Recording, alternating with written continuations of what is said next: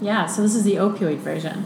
So just to refresh our listeners about the case, we have Ms. Lee, who's a 56-year-old female with a history of localized breast cancer, diagnosed 5 years ago, and she was treated with a lumpectomy, radiation therapy to the breast, and just completed her adjuvant hormonal therapy, which is usually a 5-year course.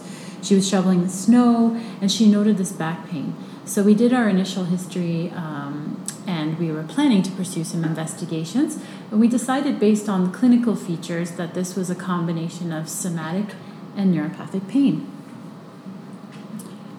So I guess the first question is, how would we manage this person's pain pharmacologically while we're waiting for the results of our investigations? Mm-hmm. What would be our first line treatment, I guess, if we had one choice, one option?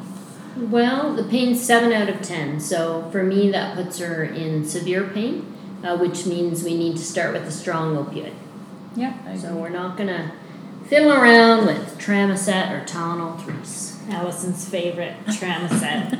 That is another episode. That's another episode. Oh, we're going to have a why not to use Tramoset. Yeah. Oh, yes. You Perfect. versus Jody. I wasn't going to tell her about it. I was going to spring it on her.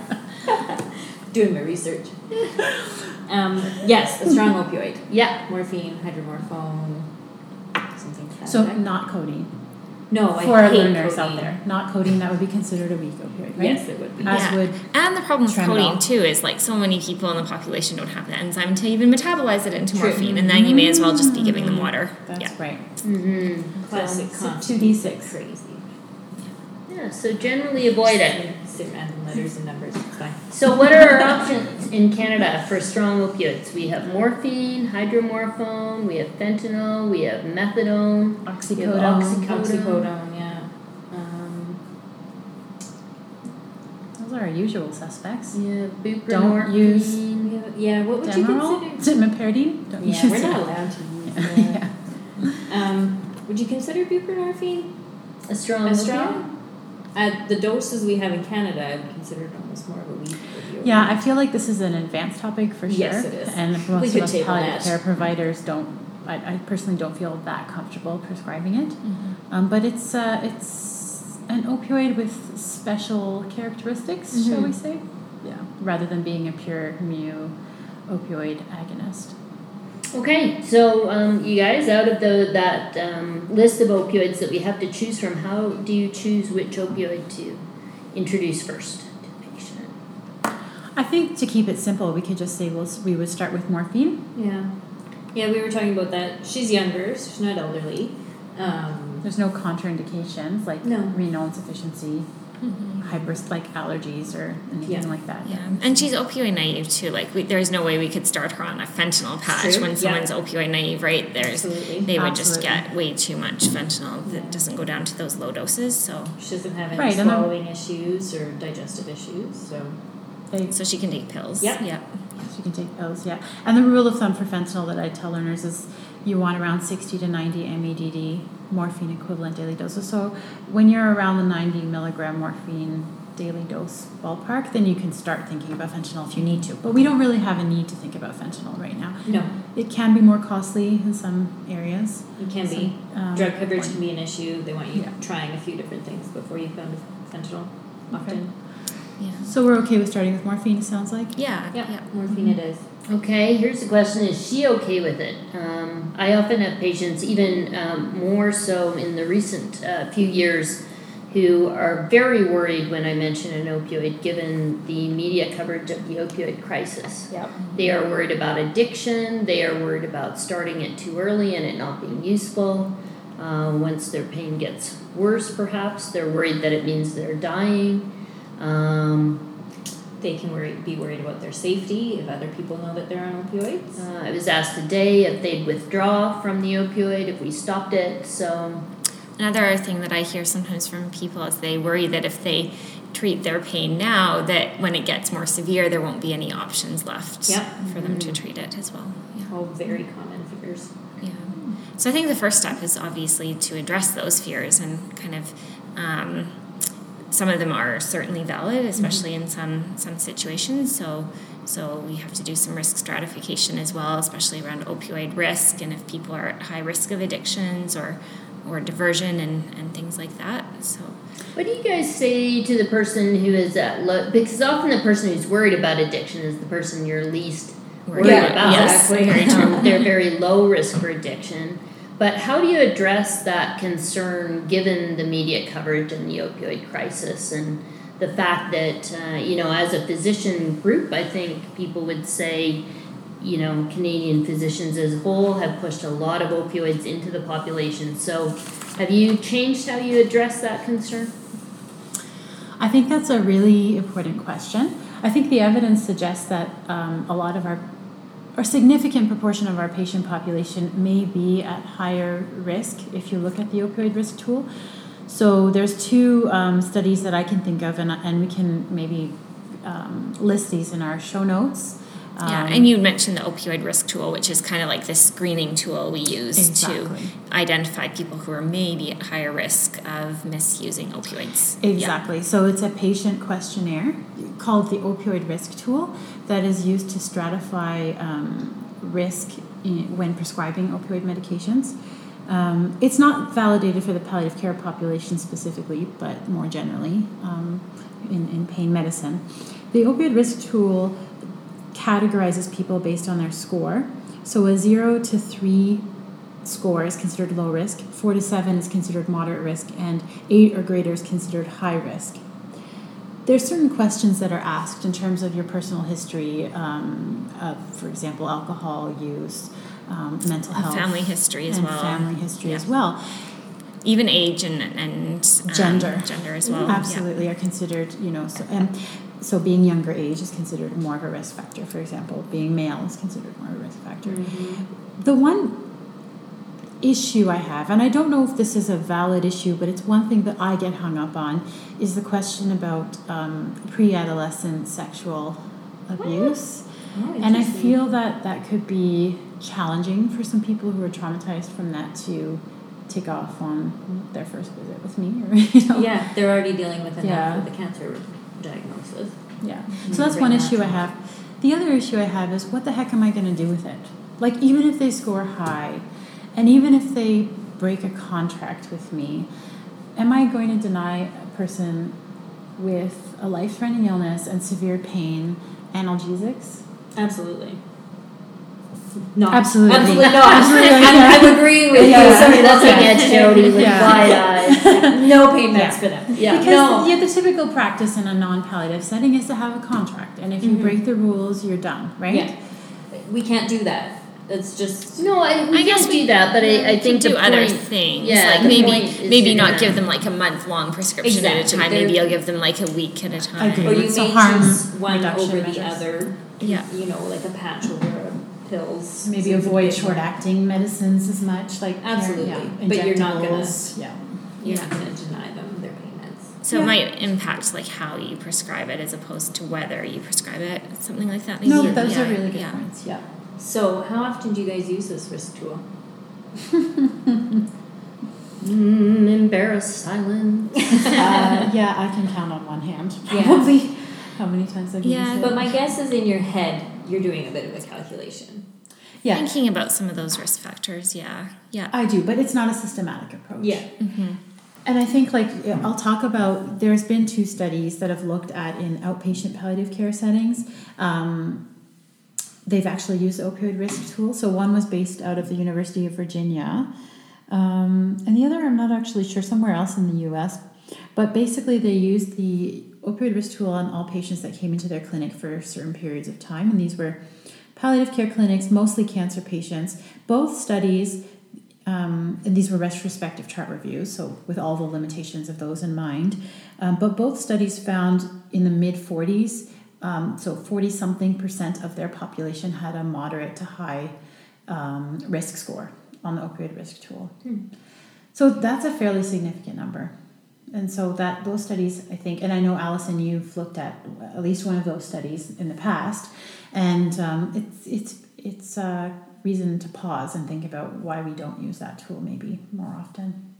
Yeah, I mean, I think certainly in the old days before we had identified that we had an opioid crisis, we simply told patients that, well, you know, you're not looking at this pain medicine for euphoria and therefore you won't get addicted, and, you know, we're giving it for cancer pain so our patients don't get addicted. And, you know, I think we have tempered our view on that a little bit, and we realize now that people come to cancer with all the background that our population has. So some people come with a history of addictions, and some people will use these drugs for purposes other than the pain control completely, but I think at least being more aware, and yeah, I think it's a really interesting question about whether we should be, you know, using a screening tool versus just that old physician thing where we say, well, we do it, you know, ourselves, and thinking that therefore we're consistent. Yeah, and we have some physicians within our palliative care group in Calgary who have a special interest and expertise around addictions in the palliative care population, and so we're going to be having them on for a separate podcast as well, so stay tuned. Yeah, good point. All right, so we're starting morphine. We are. What are you guys going to start How much with? are we starting? Yeah. That's what I was going to ask you. It's interesting because as a consultant, I'm not often seeing them and prescribing the first opioid. Right? I never ever see that. But what's the teaching? Like typically we say 2.5 to 5 milligrams, PO, Q4H around the clock, and then you want to use a breakthrough dose. What do you tell your learners about the breakthrough dose? Well, I guess back up. Actually, sometimes I just have them using it as needed. So starting off with the PRN. For PRN. start, I don't have them using it around the clock. But then I'll bring them back within the week to find out how much they've needed. Oh, interesting. Yeah. For me, it's about severity and frequency. So if somebody's having 7 out of 10 pain most of the day, then I probably would start them on something scheduled and then have a breakthrough dose as well. But the breakthrough dose, there's no consensus in the literature. So when I'm talking about the breakthrough dose, I'm talking about the as needed or the PRN dose. The in-betweens. Right. So learners sometimes struggle with that because different preceptors will have a different approach to the breakthrough. So my approach, which might not be agreed upon by all, definitely, is I like to have a range on my breakthrough dose. Oh, yeah. Me too. Yeah. I don't know what dose, right? So there's a retrospective study done. I believe it was an Italian study. This is like years ago now, and I'll have to dig it out and see if I can figure out the citation. But they did this retrospective study to see what proportion of the total daily opioid dose was successful as a breakthrough dose. And they found it varied widely for something like 2 to 50%. But you know, and it's been a few years, as I say, since I read that study, but the point is there's a huge range in terms of what might be successful. So I like to have that range dose. The teaching, though, is somewhere between 1/10 to 1/6 of the total opioid dose. So that's the total daily dose. The total daily opioid dose, yeah, that's right. Yeah, and the way I think of that one is it's a rule of thumb, so it gives you something to start with, the 10% of total daily dose. But the acid test is you got to go back to the patient later that day, you know, call them the next day and find out if it worked.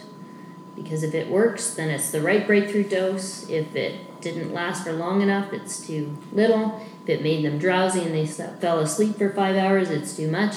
So you just have to titrate to the individual's response to it. Agreed. So we've decided on the morphine then. So morphine, 2.5 PO Q4H, and yeah, I would say. What's your range? So we're starting pretty low in this case. It also depends on the environment, like the clinical setting. So if we're assuming this person's seeing her family doc and is going home, I would maybe be a little bit more conservative in my approach versus like on our palliative care unit where we have really experienced nurses and people are coming in with refractory pain often. Yeah, and they're being monitored closely. Yeah, exactly. In this case, I might do anything from 2.5 to 5, actually. Yeah. Up to every 2 hours as needed. Okay. But I'd have a close follow-up as an outpatient. Yeah. Somebody who's opioid naive. Allison? Talking to the patient about recording their breakthrough doses when they take them. Mm-hmm. Those are my favorite patients who come in with their notebook just full of... Our engineering patients. Yeah. What do you guys tell them in terms of side effects? Oh, side effects, yes. That's always the problem with opioids, because no matter which one you use, they're always that risk of side effects, like, nausea, vomiting is pretty common, especially when they first start them, but that seems to kind of wear off after a little bit of time for some people. I think that's important to tell the patient. Yeah. Like, it's amazing how many times you see on allergies, patients' allergies, it's like morphine, GI distress. And you're like, Right. no, sorry. Yeah, and the nausea wears off sometimes, but the constipation doesn't. Yes. So that's something that's important to stay on top of. Mm-hmm. Yeah, I've read that 30% of patients will get nausea when you initiate opioids. And so one of the questions is, do you give them an anti-nauseant and just tell them to take it? Or do you give them an anti-nauseant and tell them it's there to fill if they do feel nauseated, knowing that it'll probably go away in a day or two? Yeah. And it really depends, I guess, on what's causing the nausea, because sometimes the opioids, they cause nausea just from the medication's effect. But sometimes it can also induce an ileus, like it just reduces the motility of the stomach and the bowel, and so then they get nauseous from that. So, Or they can have associated nausea, like Yeah. people who have visceral pain, it might be associated with some nausea, for example. yeah. So it really depends on the person in terms of whether they get nausea and how long it lasts. And I think just letting them know that this will likely go away is probably... But we're hedging. We're hedging. You asked us a question, and we're avoiding it. You are. So I think ideally, when I'm being sharp clinically and on the ball, I would give them a PRN antiemetic. I don't prefer to give them a scheduled one. I think I'm cognizant of minimizing pill burden, and also, nothing is benign in pharmacology. Yeah, So all the antiemetics have side effects as well. exactly, Yeah. exactly. Yeah. So I favor PRN. Yeah, and we can talk about antiemetics and nausea in another episode as well. But We could talk about it ad nauseum. That's why I'm here, guys. We need to have sound effect buttons. All right, how about let's all chant together. The hand that writes the opioid, is the hand that writes the laxative. An alternative one. The hand that writes the opioid and causes constipation is the hand that disinfects the patient. And this is why I'm a pharmacist. Thank you, Amani.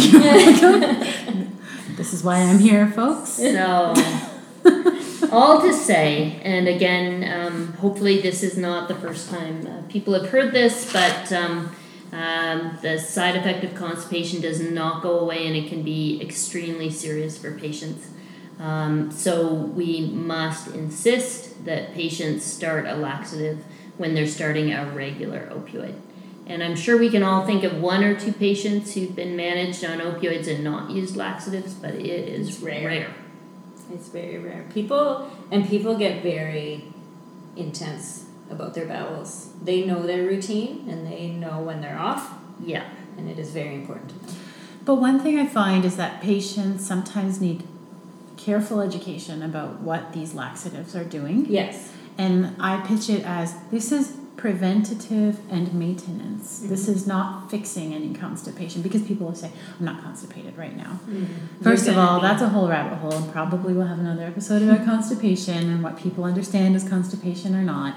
But I find, like, I'm telling them, great, you're not constipated right now. Let's take these medicines so you don't get constipated as a maintenance. Yeah, and I think the other point being, lots of people have been told, that it's not good to take a laxative regularly, and we need more fiber, and we need to drink more, but just educating the patient that these drugs basically slow your bowel down, and it's not a question of eating more fiber and drinking more water. Agreed. Especially depending on the clinical context, that can be Yeah, the fiber can actually be good. Yeah. So, favorite laxative, Jody, that you would recommend to give with opioids? Well, we usually do the cocktail of polyethylene glycol, 3350, And Nerd. I get to call you nerd this time. well, I'm not supposed to use branding. So there you go. Oh. Some Peg and some Senna is a good combo. I do not like Peg.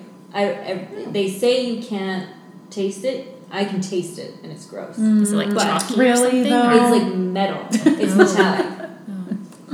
We're raising our eyebrows. No, it's true. But so I always counsel my patients that they can No, I've put had in patients whatever who they say want. that. Yeah, I have. You Yeah. put in your coffee or your juice. Doesn't matter. Yeah. So that's my cocktail.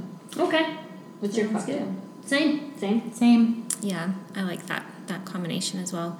And then another side effect, sometimes people can get pruritus or like itchiness, especially with morphine sometimes because it causes histamine release. So Yeah, that's- opiate naive patients, right? So people who aren't accustomed to it. Yeah. Do you find that goes away for the most part? Mm-hmm. And I think when we talk about, when we talk about putting in neuraxial analgesia, so epidural or spinal analgesia, that's more likely to happen, the pruritus. But it can happen definitely with oral or IV subcutaneous. And I do find most people become tolerant kind Tolerant. of, yeah, they get Yeah. over that symptom. Yeah. I've seen some more extreme cases, but for the most part.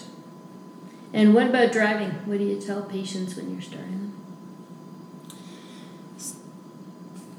So when I'm starting somebody on opioids, I will say for the first couple of days, maybe avoid driving until you see how you acclimate to these new medicines. And also if I'm making a drastic change in dose or if I'm rotating, it's the same spiel. Yeah, and that's based again in what we know about the tolerance that people develop to opioid side effects. So in general, I warn them that they may feel drowsy the first day or two on a regular opioid, but then they'll get tolerant to that, and that's why they're general okay to drive after those first couple days because the drowsiness is gone.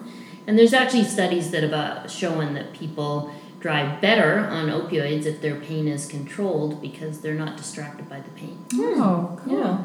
Makes sense. I like that.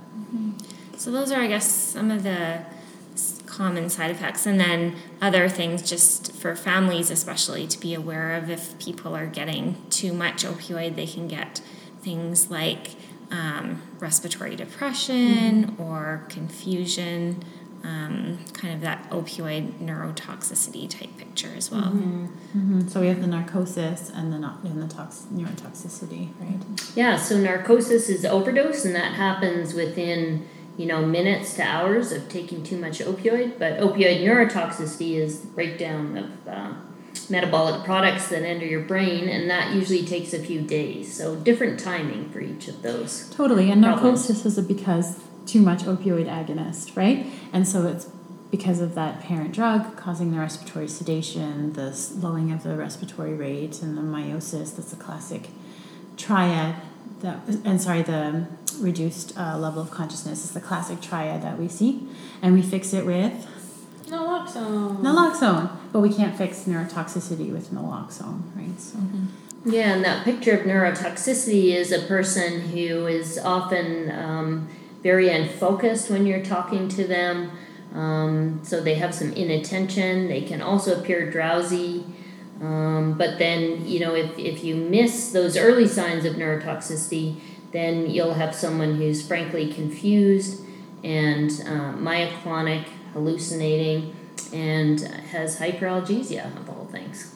Yeah, and with that opioid neurotoxicity, sometimes people can get really confused and think they're having more pain, and then tell doctors and nurses that they're in pain, and then they get more opioids, and then that worsens the neurotoxicity. So it's something we always have to be it's a vicious kind of cycle. watching out for. Yeah. Guess what? Miss What? Lee has these symptoms. So we've got her on 2.5 milligrams Q4H, and they've got her on a range of 2.5 to 5 Q2H-PRN. We follow up with her in about a week, and she's using On average, 5 doses of the 2.5 milligrams. She says it's for breakthrough pain, kind of Not episodically, but not with particular movements or like predictable activities. It just seems to happen. So, what do we do at that point? Well, to me, 5 breakthroughs in a day I would consider that too much. What I usually educate my patients on is about 3 in a day is fairly normal for most people. You are going to expect some of that breakthrough pain. You're never going to never have breakthrough pain. So I would consider titrating up from there. Okay. Just to try and reduce that amount of breakthroughs she's having to take in a day. Yeah, and so then we would just calculate the total amount of opioid she's using in a day and recalculate that at the Q4H interval. Exactly. So based on her usage of her schedule plus her breakthrough dose, she's on 27.5 milligrams of morphine total per day. Okay. If we divide that by 6, it's about 4.6 milligrams. You could round up to 5 if there's no adverse effects, and just say now she's on 5 milligrams every 4 hours scheduled. Okay. If her breakthrough dose is working reasonably well, as in it's lasting 3-4 hours, she's finding good pain control, you could keep it at that dose. If not, going back to your point, Allison, we want to always evaluate what the breakthrough dose is doing, and if it's not helpful, we want to increase that breakthrough dose as well. Mm-hmm. Let's say for simplicity's sake, she does well on 5 milligrams every 4 hours, and she's not using very much in the way, perhaps, a couple of breakthrough doses a week. A couple of breakthrough doses in the week after. Mm-hmm. She doesn't have any major side effects. What would you do at that point? I would try to make life a little bit easier for her, and I try to get her on a controlled release. Yeah, so she doesn't have to take pills every 4 hours, Exactly. especially in the middle of the night. Exactly. Absolutely. Usually the controlled release are about 12 hours, so she gets to take one in the morning, one at night. Yeah. And then you're basically just taking that same total daily dose and dividing it by 2 instead of the 6. Exactly. Mm-hmm. And then you'd keep the breakthrough, the PRN as needed doses. Absolutely. Right? Yeah. Yeah. What have we got her on? 15 Q12? Mm-hmm. Okay.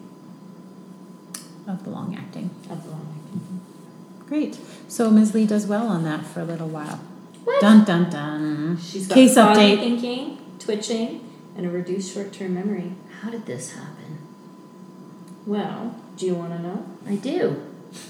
Her EGFR has dropped. She's got a bit of renal insufficiency. But How'd it's that the chicken happen? and the egg, right? True. Yeah. What do you True. mean? Well, I think when people have toxicity, if they have delirium, they might not be maybe hydrating as well, and that can cause the renal insufficiency. Or does she have renal insufficiency from some other cause, and then Yeah, like that's maybe driven this. And then the morphine her disease is replaces progressing and Right. compressing the kidney or something, yeah. We got a problem. We do. What are we going to do about it? Has she increased her opioid as well, or is she just... In her case, her pain progressively gets worse, and so she increases her breakthrough dosage more and more. Unfortunately, she starts to experience the classical symptoms of opioid neurotoxicity, some of which we've talked about. So the twitching, which we call myoclonus, the confusion, the day-night reversal. So she's starting to have some of the early signs of delirium, short-term memory problems.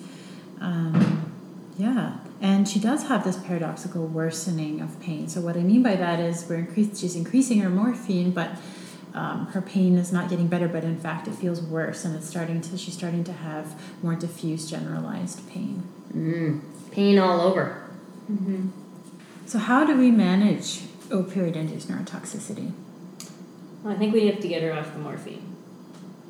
But she's having pain, so we need to still give her something. Absolutely. Yeah. We need to rotate. Rotate? Do you mean twirling the morphine pills in a Yeah. cup or something? Yeah. That's what Jody does. I don't know. She's been doing it in the office. So I do like to dance in the so- office, let's be honest. Yeah.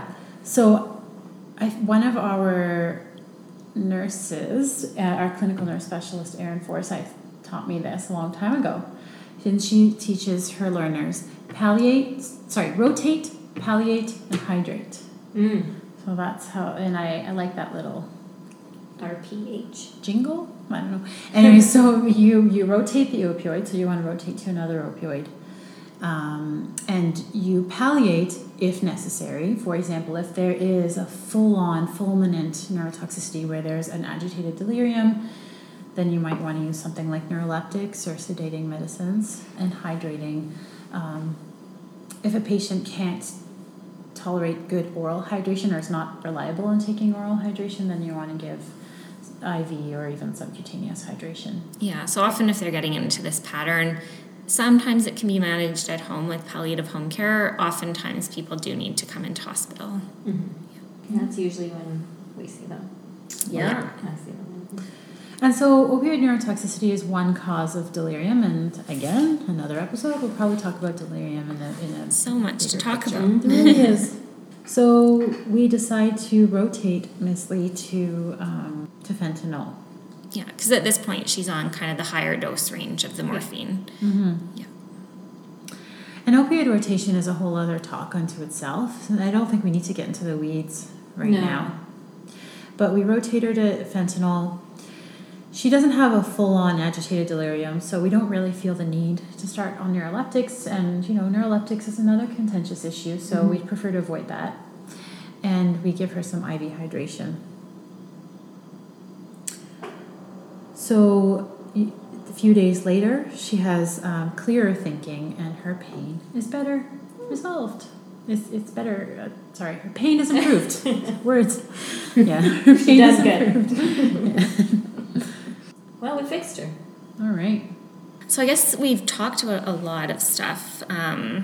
As a summary of all that, there's the common strong opioids in Canada, which are morphine, hydromorphone, oxycodone, and then when people are getting to kind of the more complex pain or requiring a large amounts, you can think about fentanyl and methadone as well. And the idea really is when you're starting out, start with low doses and titrate up based on the use of breakthrough medications and remembering the common side effects of constipation and nausea. So always have everyone who's on opioids on a laxative and then PRN antiemetics, and then watching out and making sure the families are watching out for really those more serious side effects like narcosis and opioid-induced neurotoxicity, and when those things happen, managing them either very carefully at home but more commonly in hospital. So, yeah. Oh, thanks, Amanda. I wonder if we want to have a quick conversation. It can be completely edited if we don't want to, just about the use of naloxone, and if you guys ever recommend having a naloxone kit in the home.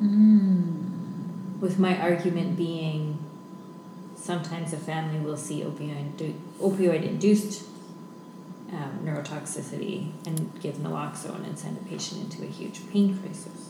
Right. Yeah. Could be a topic for another time. I just find it interesting. Yeah. How do you counsel patients and families around that? It's not often them that ask me about it. It's often the community pharmacy that ask, because I am sending large doses of opioid home, and they ask if they should send a naloxone kit with it. I haven't had too many conversations. I remember having one with Russ, one of our doctors, a little while ago, who does a lot of home care and sees, a lot of death in the home, and he has seen where where families actually see the dying process and think it is an overdose. Yeah, that is my concern in that setting. And that's usually how I kind of talk to the pharmacy about it.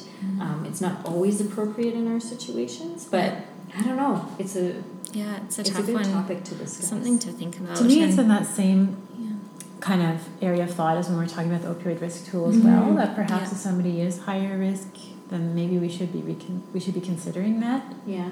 The other argument is you may want to have one in the home for the family or for the caregivers, especially if you're doing fentanyl patches or things where you can accidentally get the patch onto yourself or get some of that into your own system. That I understand. But I think it's a lot of counseling with the patient and the families about what narcosis looks like versus opioid-induced neurotoxicity versus dying. Yeah. And we're fortunate in Calgary to have palliative home care available for families and patients to be able to contact and ask questions in terms of what they're noticing and be given some advice in terms of how to manage that. Yes. Some patients and families don't access them right away. They're kind of just in panic mode, right? Exactly, yeah. So it's a tough question. Well, we fixed her. All right. The end. Although I guess at this point we've only really addressed mostly the nociceptive part of her pain, because opioids are great for nociceptive, not so great all the time for neuropathic pain. So what a great segue, Amanda. What a great segue. To our next episode, which will be talking about how to manage with adjuvant analgesics. Stay tuned. Can't wait. We hope you enjoyed our episode today. We'd like to extend a special thank you to Zahid Damani for producing and editing our episodes, as well as for our beautiful website, Kasim Harani for the music, and Nishan Sharma for all of his support getting us up and running. Thank you also to our financial sponsor, Dr. Srini Chari. If you liked this episode, please let us know by clicking like and subscribing to our podcast. You can find It's Not All About Death on Apple Podcasts, Spotify, or any other platform for podcasts. You can also find our episodes and connect with us anytime by visiting our website at itsnotallaboutdeath.com or on Instagram at itsnotallaboutdeath.